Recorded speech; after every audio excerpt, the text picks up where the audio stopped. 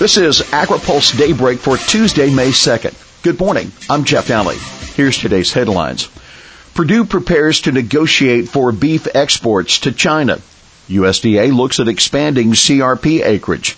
Cotton producers blast senators over failed deal. And Purdue heading to Iowa this week. Getting China to lift its ban on U.S. beef is still a high priority for the Trump administration. USDA Secretary Sonny Perdue said yesterday he's willing to negotiate. One issue on the negotiating table, Chinese chicken.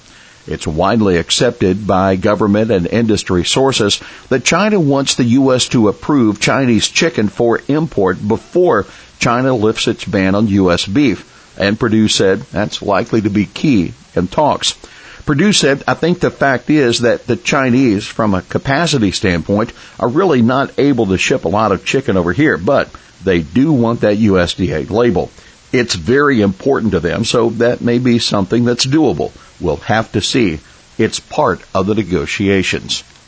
Perdue said President Donald Trump has asked him to prepare a document on the best way to get the Chinese to lift the ban. China buys about $2.6 billion worth of beef every year. That according to the National Cattlemen's Beef Association, which is pushing hard for access to that market. USDA last year approved imports of Chinese chicken from several approved slaughterhouses, but the department still has not sent a proposed rule to the Office of Management and Budget to allow trade. USDA looks at expanding CRP acreage. There needs to be more acreage in the Conservation Reserve Program. That according to USDA Chief Perdue as he spoke with reporters yesterday, but he stressed it can be done in a smarter way than it has been traditionally. If farmers are allowed to enroll just the least productive portions of their fields, not a lot of acres need to be added to get the maximum impact. He said we've got the mapping technology to be able to do that, so it wouldn't be that many additional acres. It would just be taking the least productive acres out of production, which is better for farmers' bottom line and better for our overall supply and demand situation. Lawmakers cut the cap on the land idling program of the 2014 Farm Bill from 32 million acres to 24 million acres, and the program is at near capacity now. Last month, Senator John Thune announced new legislation to push up the cap by 6 million acres. Cotton producers blast senators over failed deal. It's rare that a farm group will openly criticize leaders of congressional committees that are critical to agriculture policy. After all, producers depend on bipartisan support for farm programs. But members of the National Cotton Council are blasting top Democrats on the Senate Agriculture and Appropriation Committees after a cotton provision was dropped from the fiscal 17 budget agreement. The Cotton Group accused the Democrats of playing politics by trying to fund assistance for dairy farmers by cutting the cotton provision. NCC Chairman Ronnie Lee said the senators' desire to help dairy producers somehow became a prerequisite for whether Congress would provide a policy to cotton producers to help respond to the ongoing financial and trade policy challenges. Stabenow argues that dairy producers needed help too. She and Leahy wanted to shift about $800 million to dairy producers out of the estimated $4 billion that would have gone to cotton producers under the plan to make cottonseed eligible for the price loss coverage program. Allies of cotton producers say that cutting their provision would have undermined a delicate compromise within that industry. Suffice to say that work on the 2018 Farm Bill is off to a rocky start, even before the committee begins writing the new legislation. Perdue headed to Iowa this week. Sources tell AgriPulse that Sonny Perdue will be traveling to Iowa at the end of this week, where he's scheduled to make several stops, including a visit to the USDA facility in Ames. Iowa Agriculture Secretary Bill Northey is widely considered a strong candidate to be USDA's deputy secretary, but it's unclear if a meeting with Perdue is on the schedule. Negotiations fail on new U.S.-Mexico sugar deal. The U.S. and Mexico have failed to reach an agreement on a new suspension agreement to limit Mexican sugar exports. That according to the U.S. Commerce Department late last night. Commerce called it an impasse and said it notified the Mexican government that the U.S. would have to begin collecting anti-dumping and countervailing duties on sugar imports on June 5th, unless there's a breakthrough. Commerce Secretary Wilbur Ross said, "While I regret that such measures were needed, it is my hope that Mexico and the United States can reach a fair agreement before June." There is no cap on Mexican sugar thanks to a NAFTA agreement, but in September 2015, Commerce ruled that Mexico was subsidizing its sugar shipments and allowing exporters to dump product into the U.S. at 40% below market prices. Mexico later agreed to the current suspension agreement that limits the country's exports in order to prevent retaliatory tariffs of about 80%. But U.S. sugar industry officials have complained for months that Mexico was abusing the deal.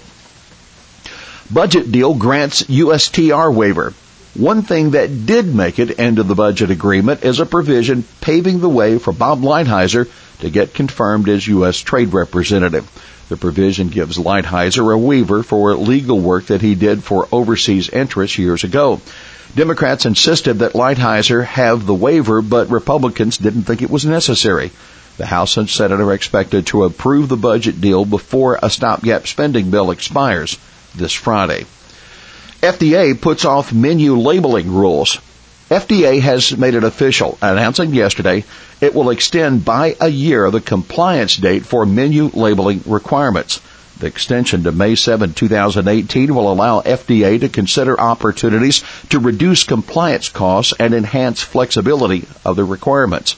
The National Restaurant Association supported the rule, but the Association of Convenience Stores and the National Grocers Association recently asked for more time to comply. The extension will be published in the Federal Register Thursday, when the FDA will open a 60-day comment period on approaches to reduce regulatory burden or increase flexibility related to calorie disclosure signage for self-service foods, including buffets and grab-and-go foods. Methods for providing calorie disclosure information other than on the menu itself, and criteria for distinguishing between menus and other information presented to the consumer. Organic farms appeal for animal welfare rule.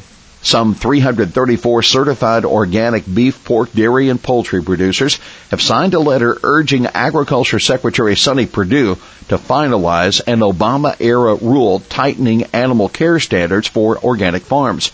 The rule is slated to take effect May 19th unless Perdue delays it further. Some large organic egg producers have argued that they would be forced out of the market if the rule takes effect. Among other things, the rule would require producers to allow hens to have time to roam outside their barns. The producers that signed the letter say the rule strikes the right balance between meeting consumer expectations and the reality of commercial-scale food production. Wheat growers dig out of snow. The National Association of Wheat Growers president, David Shim, spent yesterday digging his wheat out from under 12 inches of snow, fearing that almost all of this year's crop got wiped out. The National Association of Wheat Growers CEO Chandler Gould said, "We're looking at 43% of the Kansas wheat crop that has likely been destroyed." Gould said his organization sent photos of the frozen wheat to the Heritage Foundation to show why their advocacy arm is wrong on their position regarding crop insurance. Gould said, "We need crop insurance and we need a new farm bill. When an entire year's crop just got wiped out, how do they expect people to provide food, feed, and fiber in this country?" No sale of Precision Planting. Monsanto announced yesterday that it has abandoned plans to sell the precision planting equipment business to Deere & Company. Announced in November 2015, completion of the sales agreement had been delayed because of a Justice Department lawsuit that alleged the acquisition would virtually eliminate competition in the precision ag area. That litigation was headed for a trial in June. The Climate Corporation, a Monsanto subsidiary that owns Precision Planting, said it has spoken with several third parties that have expressed interest in buying the business. Deere, which said it was prepared to defend the agreement at trial, said it was terminating its digital ag connectivity agreement with the Climate Corporation. Monsanto said existing Climate FieldView customers who currently use John Deere's wireless data server technology to stream data into their account would not be affected. Putnam to run for governor of Florida. Adam Putnam, Florida's state agriculture secretary, filed papers yesterday to run for governor of the Sunshine State next year. That according to a report by the Tampa Bay Times. Before heading Florida's Agriculture Department, Putnam represented the state's 12th congressional district in the U.S. House of Representatives, where he was a member of the House Agriculture Committee. Well, that's Daybreak for this Tuesday, May 2nd. AgriPulse Daybreak is brought to you by McLeod, Watkinson & Miller, America's most experienced law firm in agricultural and derivatives law, and by Dairy Management Incorporated. For the latest news out of Washington, D.C., visit agripulse.com. For AgriPulse Daybreak, I'm Jeff Nally.